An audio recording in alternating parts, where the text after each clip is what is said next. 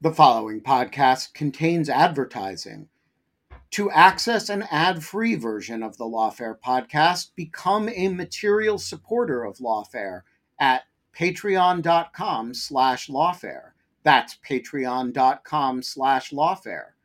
Also, check out Lawfare's other podcast offerings: Rational Security, Chatter, Lawfare No Bull, and The Aftermath. Millions of people have lost weight with personalized plans from Noom. Like Evan, who can't stand salads and still lost 50 pounds. Salads generally for most people are the easy button, right? For me, that wasn't an option. I never really was a salad guy. That's just not who I am. But Noom worked for me. Get your personalized plan today at Noom.com. Real Noom user compensated to provide their story. In 4 weeks, the typical Noom user can expect to lose 1 to 2 pounds per week. Individual results may vary.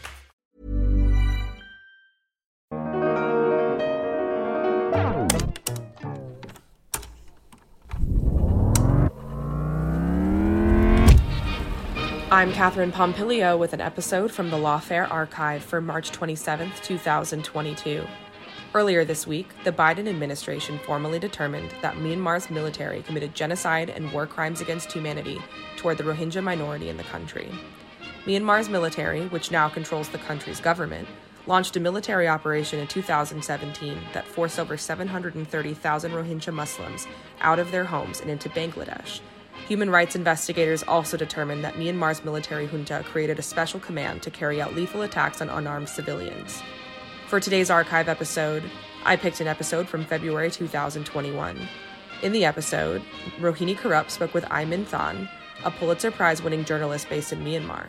They discussed Myanmar's history of military rule, what it's like living through a coup, and what they expected in the weeks following the coup at that time.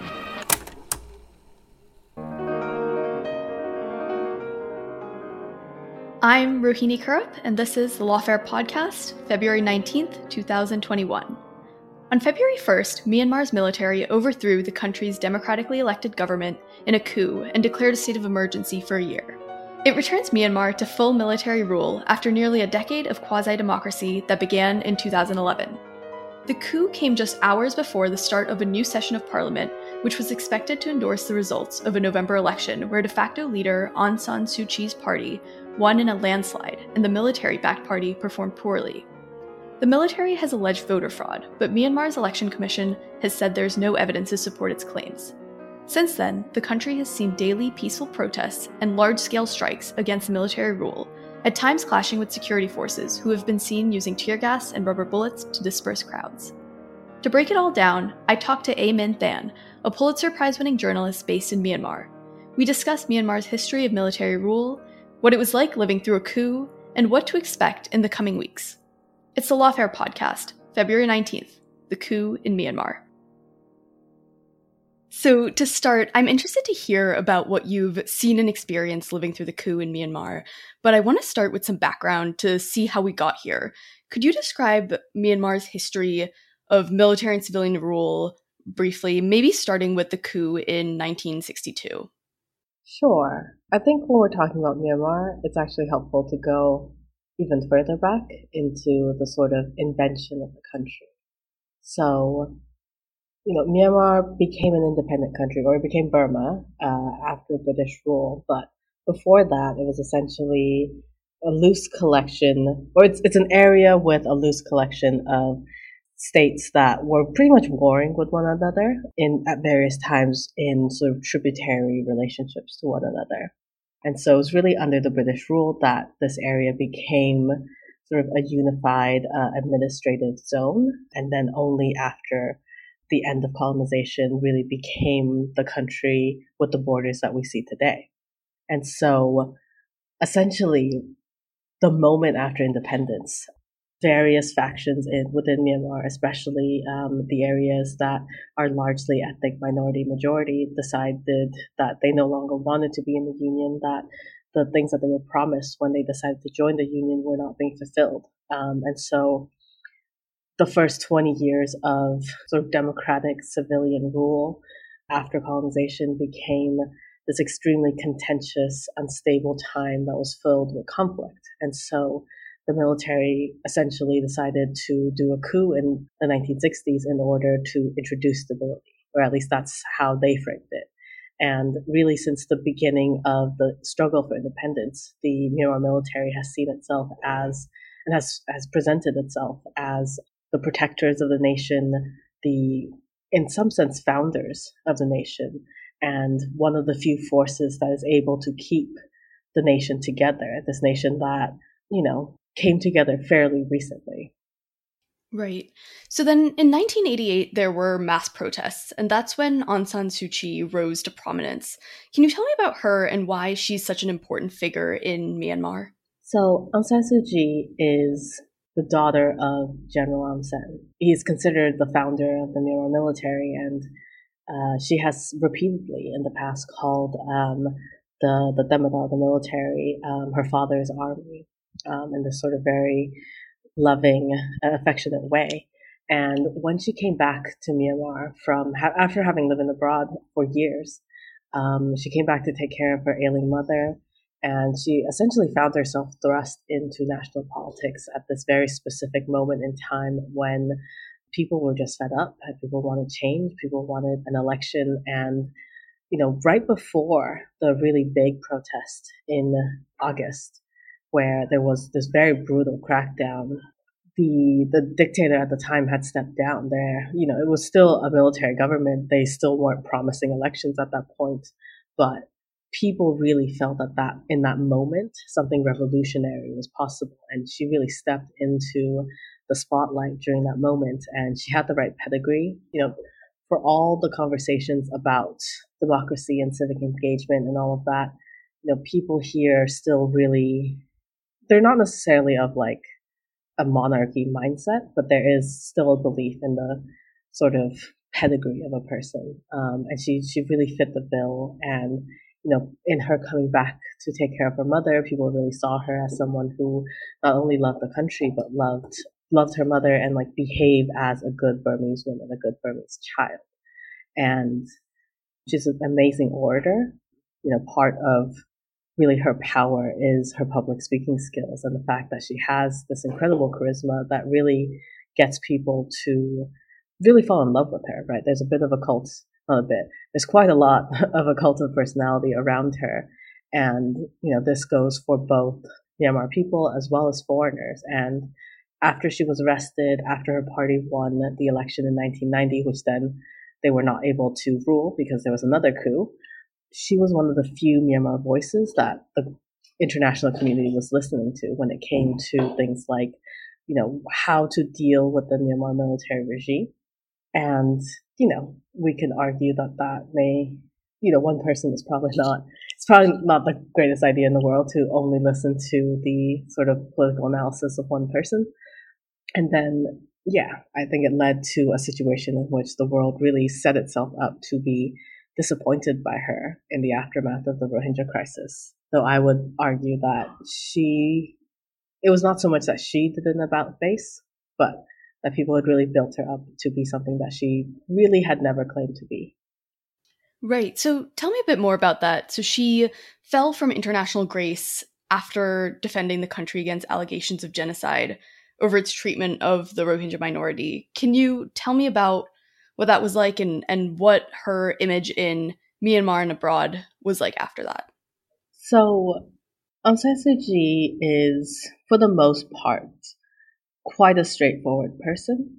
I think there was a lot of narratives in the international press, especially of a sense of like deep personal disappointment in her by a lot of institutions that gave her prizes or just really felt that they had some sort of close personal connection to her, who felt that she had really changed. But if you go back to her writings, if you go back to her speeches, and really listen carefully, while keeping in mind sort of Myanmar narratives about race, religion, belonging, citizenship, a lot of what she's saying is deeply in line with the sense of Myanmar as a country that is inherently Buddhist, where belonging is based on race and not on sort of civic engagement. And, obviously she's not of the group of xenophobic people in Myanmar who are actively committing and advocating for harm towards those who are seen as outsiders, but in her mind, they are outsiders.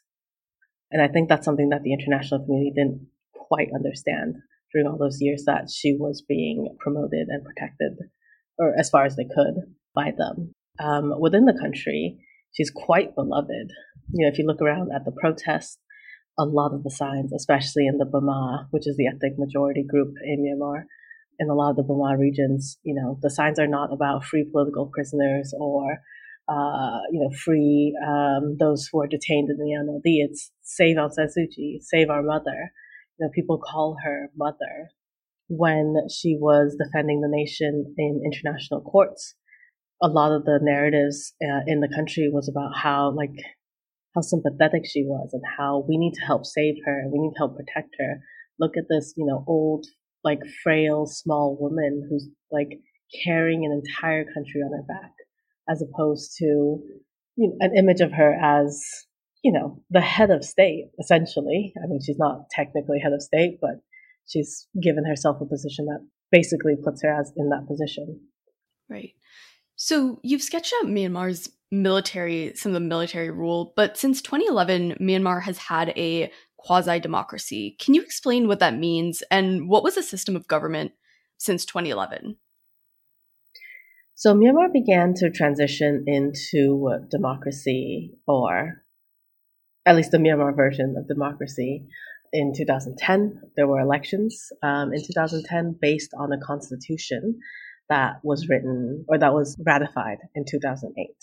And so this constitution began to be written really in earnest after the 2007 Saffron Revolution, which was a really monk-led mass protest movement where monks essentially were protesting the fact that people were not being able to get their basic needs met, especially with oil prices rising as much as they were.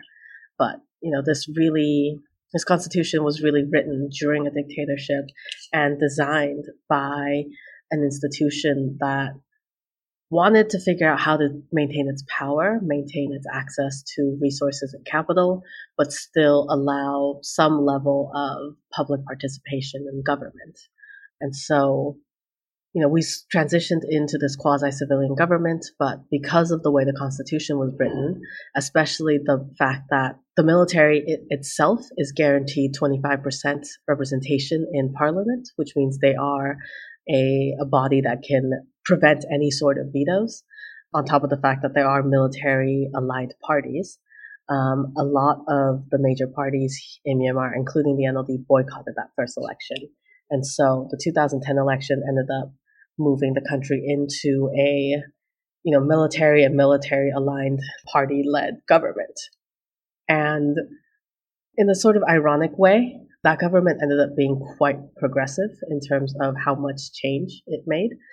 People were extremely skeptical of this government, not just in the country, but outside the country as well. The Thein Sein government put in a lot of effort in order to show both the nation and the international community that they were taking this reform seriously, and that this was sort of a real thing and not just another change from military hand to military hand. And during that time, censorship was greatly loosened. Non-state media became extremely prevalent. There was a lot more freedoms. Labor laws were reformed. There was quite a lot of political, economic, and other reforms that were objectively good in terms of improving rule of law in the country, as well as stability, as well as improving the quality of life for quite a lot of people. And then in 2015, the sort of protest against the 2008 Constitution had essentially died down. Or if not died down, then people had sort of decided that that was a battle that they wanted to fight after they got into power. And so the 2015 election was the first sort of real election in which it wasn't just the military that was running in the election. And the NLD essentially won by a huge landslide. And, things continued to progress. What was left of the skepticism from the international community began to be lifted. And, the country was flooded with foreign direct investments.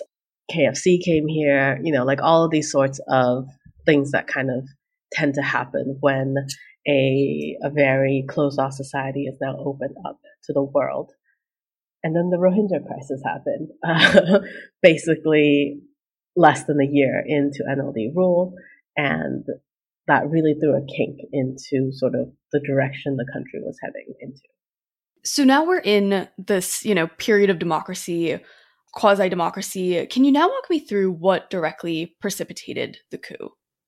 Yeah, I mean, the coup caught a lot of people by surprise, myself included. I remember the day before the coup, I was sitting in a cafe, an outdoor cafe because of COVID, with a couple of friends, and we were talking about like all the places we would travel to once we got vaccinated. And then the next morning, we all woke up to a coup.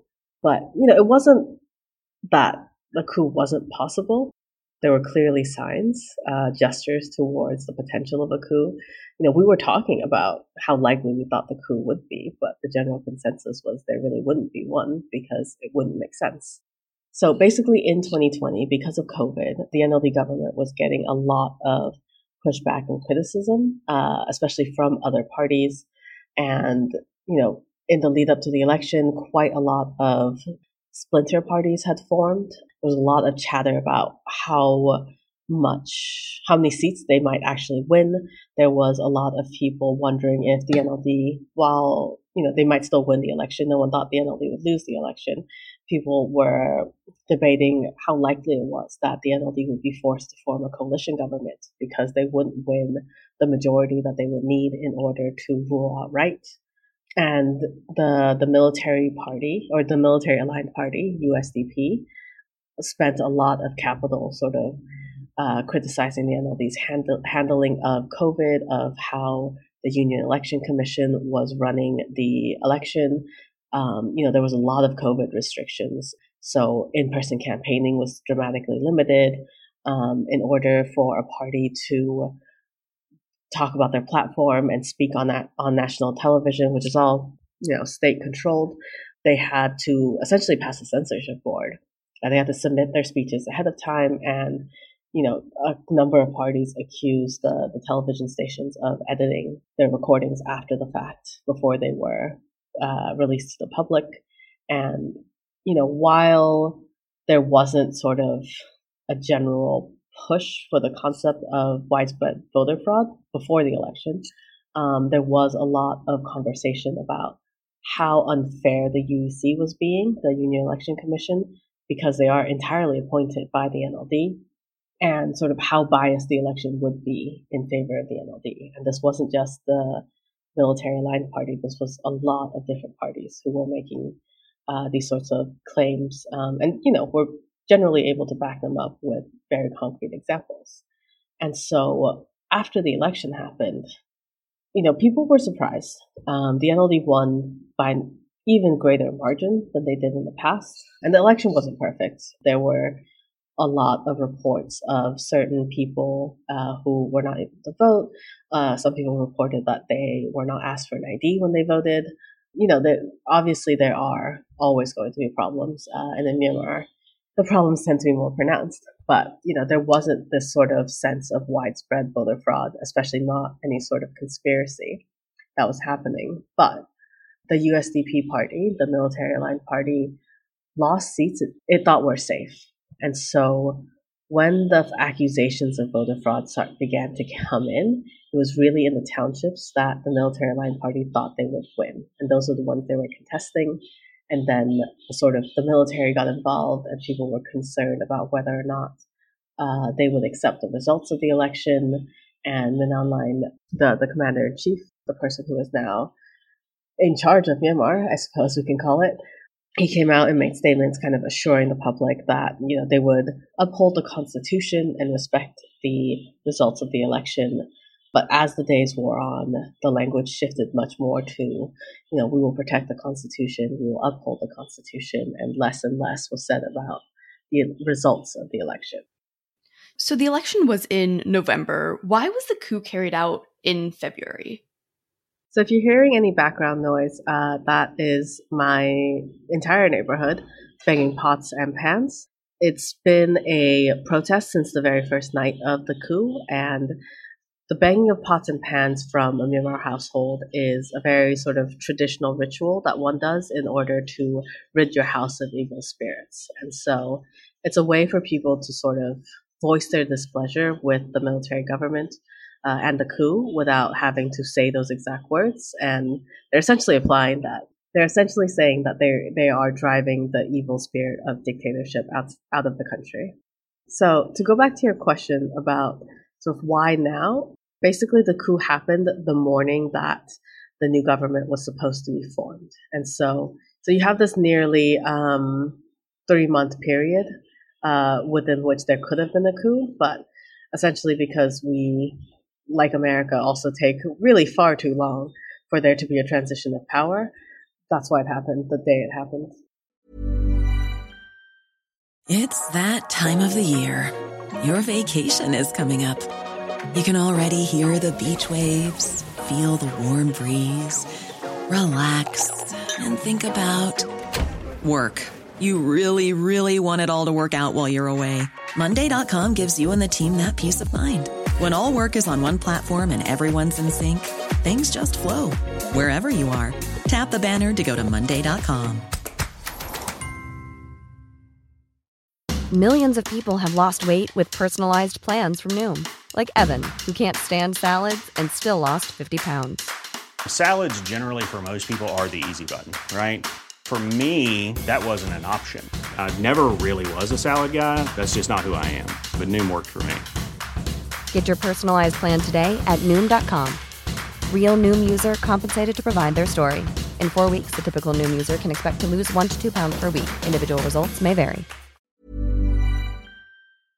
Could your political views make you the target of cybercrime, identity theft, stalking, or even violence? I used to think this was silly, and then weird things started happening to me. Someone defaced my car. It had Lawfare license plates on it. Somebody delivered weird antique postcards of Guantanamo Bay to my house. You know, weird stuff. The volume of personal data online has tripled between 2019 and 2023, and angry individuals fueled by political polarization can access it all for up to 98% of American citizens. And I was one of them. Lots of people were using my name, my home address, other information about me to try to intimidate me. And I want to say that has dramatically slowed down in recent months. And one of the reasons is Delete Me. As I have said before, there are products here that I read the ads because, that's my job. And there are products here that I read the ads because I really use them and really like them. And Delete Me is one of the Lawfare advertisers that I am most enthusiastic about. And here's why. It finds and removes personal information I don't want online, and it makes sure it stays off. It's a subscription service that removes your personal information from all of the largest search databases on the web, and in the process, it helps prevent potential identity theft, doxing, and phishing scams. And here's the important point. It doesn't just do it once, because the information will get back into the systems. It does it, and then it does it again. So the first time I got one of these reports, and they send regular reports at Delete Me, there were a whole bunch of systems that I'd come off of. But then each time I get one now, there's still 1 or 2 or 3 that I'm back on the system, and Delete Me has once again deleted me. So sign up and provide Delete Me with exactly what information you want deleted, and their experts will take it from there. And as I say, they send regular personalized privacy reports showing what info they have found, where they found it, and what they removed. It's always working for you, constantly monitoring and removing the personal information you don't want on the internet. When you sign up, they immediately go to work scrubbing all your personal information from data broker platforms. Your personal profile is no longer theirs to sell. So take control of your data and keep your private life private by signing up for Delete Me. now at a special discount for Lawfare listeners. Today, get 20% off your Delete Me plan when you go to joindeleteme.com/Lawfare20 and use the promo code Lawfare20 at checkout. The only way to get 20% off is to go to joindeleteme.com/Lawfare20 and enter code Lawfare20 at checkout.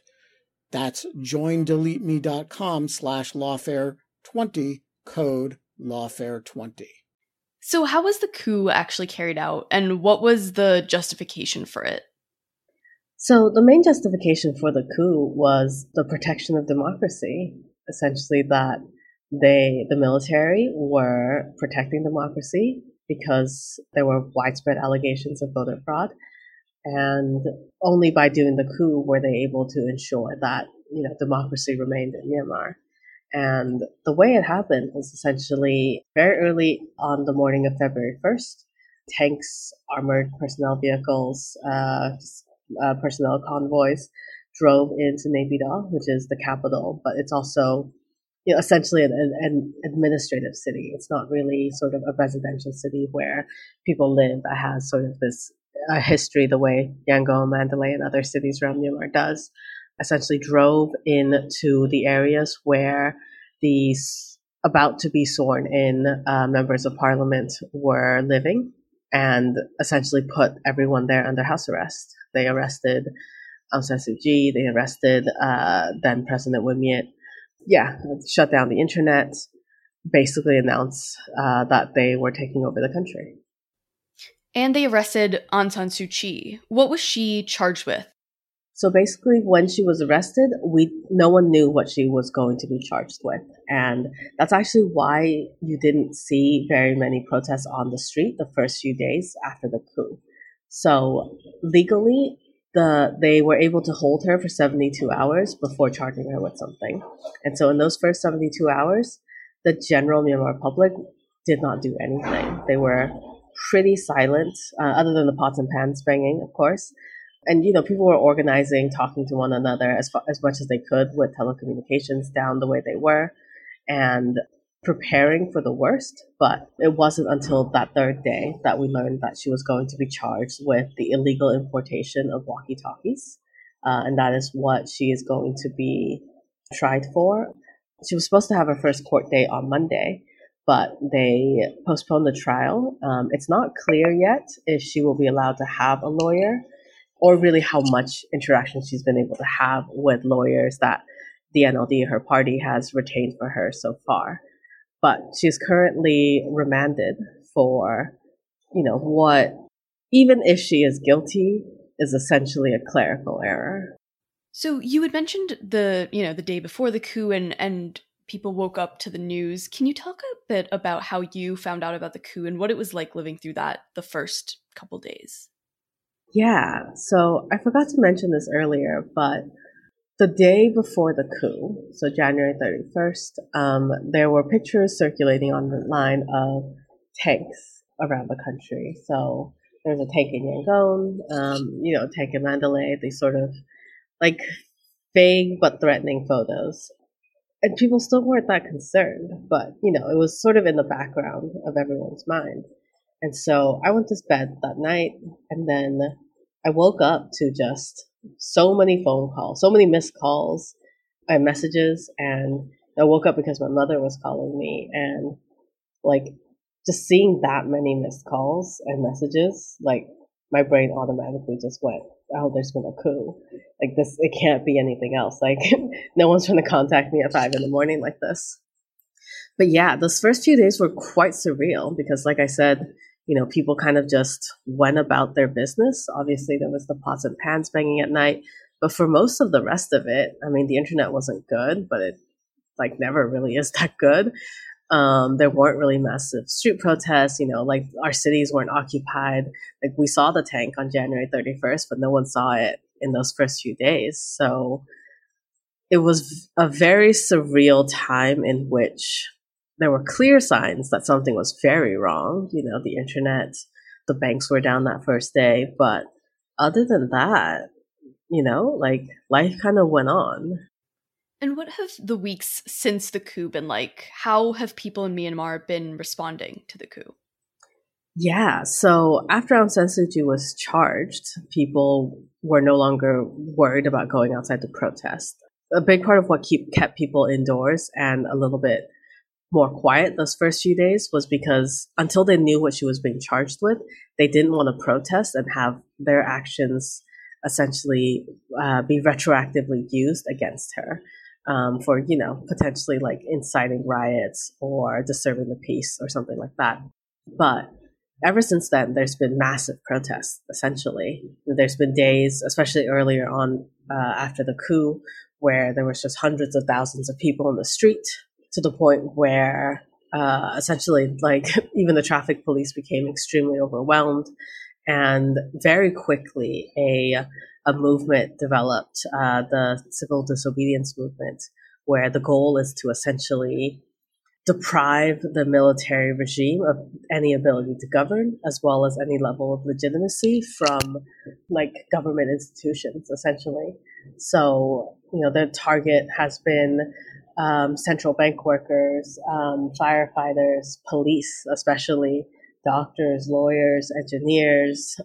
The Myanmar government and the sort of civil service, like a lot of former British colonies, it's a very large proportion of the Myanmar public that's employed through the government. And so if they can get essentially this very large and significant chunk of the country and the sort of institutional memory that they have to completely stop cooperating, the idea is that at some point the military regime will have to say, okay, well, we can't govern, so we must at least compromise and start to talk to people.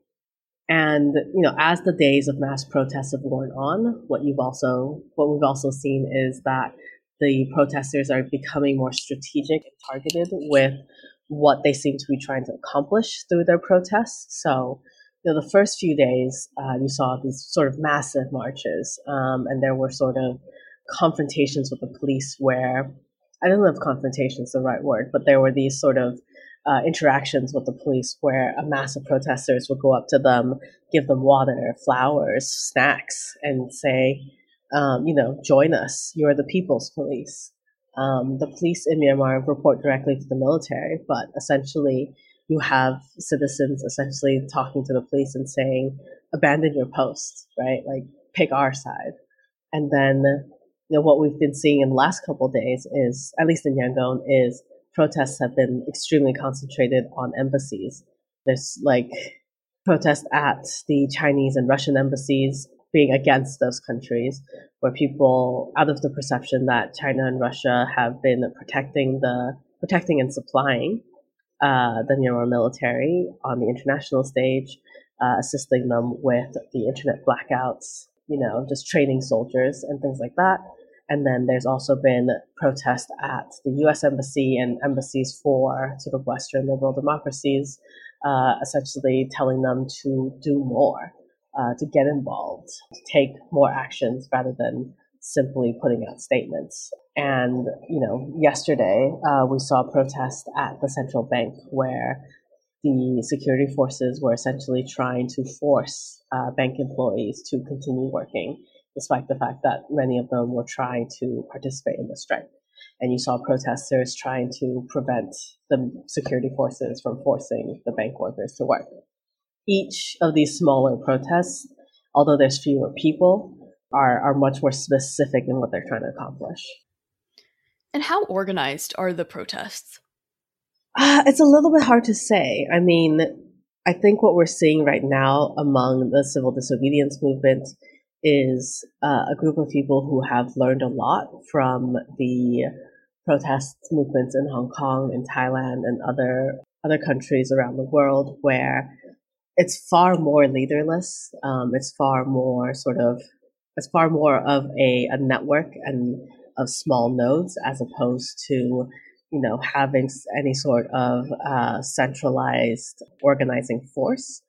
One would expect that the NLD would be playing much more of a leadership role, especially now that the head of the NLD and the main leaders have been jailed, and that the party has won the election. And at least from their perspective, should be the rightful government of the country. And how have security forces responded to the protests? The security forces have been escalating day by day, essentially. So the first few days of mass protests, there was almost no military that was seen. If you were around a few strategic areas, such as City Hall in Yangon, you could see that there were definitely soldiers stationed inside of City Hall. They were wearing, war helmets, full body armor, were carrying machine guns, but they were not pointed at the crowd, and they seemed, fairly relaxed. And what you saw on the streets were largely traffic police, actually, but also in some areas that were sort of barricaded in order to prevent protesters from going into specific areas, like the area in front of Aung San Suu Kyi's house or into City Hall. There were also riot police who were armed. After a few days of that kind of protest and interaction, the water cannon guns came out, basically. And then, they started shooting the water cannon guns. And then rubber bullets began to be used. And one woman, this young woman, was hit in the head by a live bullet and, was pretty much immediately declared brain dead after being taken to the hospital. And now it's, scaled back a little bit in that, or at least the escalation hasn't escalated as much, or at least at the same sort of rapid pace, where, there continues to be rubber bullets, there continues to be water guns, there continues to sort of be arrests and the using of batons to beat protesters. But the sort of worst hasn't happened yet, at least in terms of sort of indiscriminate firing of live bullets into crowds, into residential areas, the usage of the tanks. But in the last couple of days, we are now seeing soldiers on the street. It looks much more like, I think, what a lot of people imagine when they hear coup, where there are tanks on the street, there are army convoys traveling constantly. You just see, dozens and dozens of armed men in, army trucks being driven around cities. And the people that the protesters are interacting with it's not just police anymore. It's definitely, army soldiers with machine guns and the right to fire on them with tanks. Yesterday in Mandalay, we saw a slightly less lethal version of what, could be coming, where Mandalay police began firing onto the crowd and into residences and chasing people down with rubber bullets and injuring quite a number of people, arresting quite a number of people, and stopping journalists from doing their work. So tell me a bit more about the journalists. So you've been reporting on the ground at a time when that's particularly risky. What's it like being a journalist in Myanmar now? So I think, as far as I'm aware, the latest number is 8 journalists have been arrested and 2 have been released.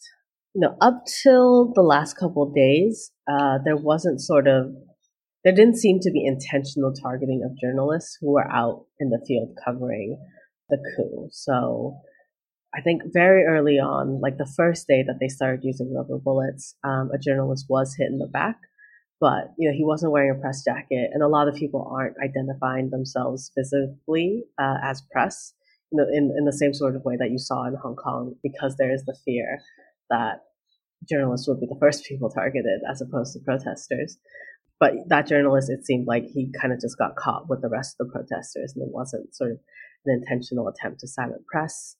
It wasn't until the last couple of days that they began to arrest journalists who were covering the protest and, giving out orders to journalists at protests to stop filming, or essentially trying to stop them from doing their job. But really, since the coup began, there has been a more sort of legal campaign in order to intimidate journalists from doing their job. So the military has put out a number of orders that essentially are warnings to journalists to really tread carefully. So, we have been told that we're not allowed to use the word coup. We are also not supposed to call them the regime or the junta. And there's also been a number of statements that have been put out to the public that say that legal action will be taken against those who spread misinformation or who, cause panic among the people. And, it's very thinly coded language, essentially telling journalists that, you know, we determine what the truth is, and if we don't agree with what you're writing, then there will be consequences. And, life as a reporter under the NLD already wasn't, the most amazing thing. And so a lot of journalists are now reporting in hiding. Quite a number of people are not sleeping in their own homes, moving around quite a lot. Everyone's using a VPN. And yeah, there's just quite a lot of fear. There's been international condemnation of the coup, and the Biden administration has announced targeted sanctions against the military regime, blocking the military from accessing $1 billion of assets held in the United States. Have those measures had any effect so far? I mean, it's difficult to say from the military side how much effect that has. Senior leadership in the military was already under sanction because of the Rohingya issue anyway. So, it's difficult to say how impactful these new sanctions are and how much they actually go into decision making by the people who were already sanctioned, who, maybe there are a few more family members are sanctioned. We did see that yesterday morning, the regime did pull out quite a lot of money from the Myanmar economic banks. That could indicate that there is concern about resources and capital from their end, but at this point, it's still a lot of speculation. From the protesters' point of view, what has been done is definitely not enough. We're continuing to see protests in front of the U.S. Embassy demanding more action, but the protesters are also not united in what they're asking for, and I think there's a little bit of irony in the fact that it's likely that a lot of these people were also protesting the international community for trying to do too much during the Rohingya crisis, or about the Rohingya crisis. But, if you go to the embassy, you see signs where people are asking for drone strikes, military intervention, and essentially UN occupation of Myanmar in order to go against the dictatorship that they fears. I mean, I guess I don't know what to call it, what we're in right now, but to essentially to undo the coup. So what are you expecting to see in the coming days and weeks? I think it's always a little bit dangerous to try to predict the future. And I also think I didn't see the coup coming, so who am I to predict the future? But I think there's a lot of fear about history repeating itself. So, in 1988, protests were allowed to go on for a few days. In 2007, protests were allowed to go on for a few days. And then there was a brutal and violent crackdown that led to the deaths of a number of people being killed in the streets in broad daylight. So I think that's definitely one thing that is very possible given the past, and definitely something that concerns a lot of people who are here. But I think in terms of, how the military regime moves forward, how the civil disobedience movement moves forward, I think it's quite likely, unless there is this sort of immediate and extreme violent crackdown that kind of silences everyone, that this might be a very protracted struggle where there's essentially a siege going on, right? The public is essentially trying to starve the military regime of resources, of legitimacy, of cooperation, and that's going to take a while for that to really be impactful, right? There's a few things. If all the people in the electricity department decides to stop working, if people just really decide the country will not function, then maybe something faster might happen. But I don't think that's very likely. It's likely that, people who are in kind of essential services are, one, not going to want to do that to the rest of their country people, but also understand that strategically it's probably not wise to deprive everyone in the country of things like electricity and water.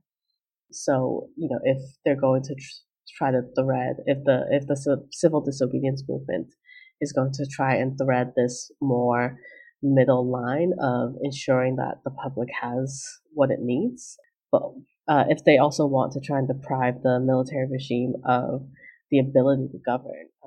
It's going to be something that will take months, if not years. And the military has also announced that they will hold new elections at the end of the year, and that, this is a state of emergency that is only for 1 year. So, I think if there are no huge changes in the meantime, then, it's possible that there will be an election in a year. Now, as to how free and fair the election will be is, I think, questionable, but I think we're in this for the long run.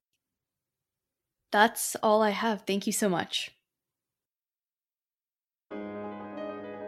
The Lawfare podcast is produced in cooperation with the Brookings Institution. The podcast is produced and edited by Jen Pacha-Howell, and your audio engineer is Zachary Frank of Goat Rodeo. Our music is performed by Sophia Yan. Please rate and review the Lawfare podcast and share us on Twitter and Facebook. As always, thanks for listening.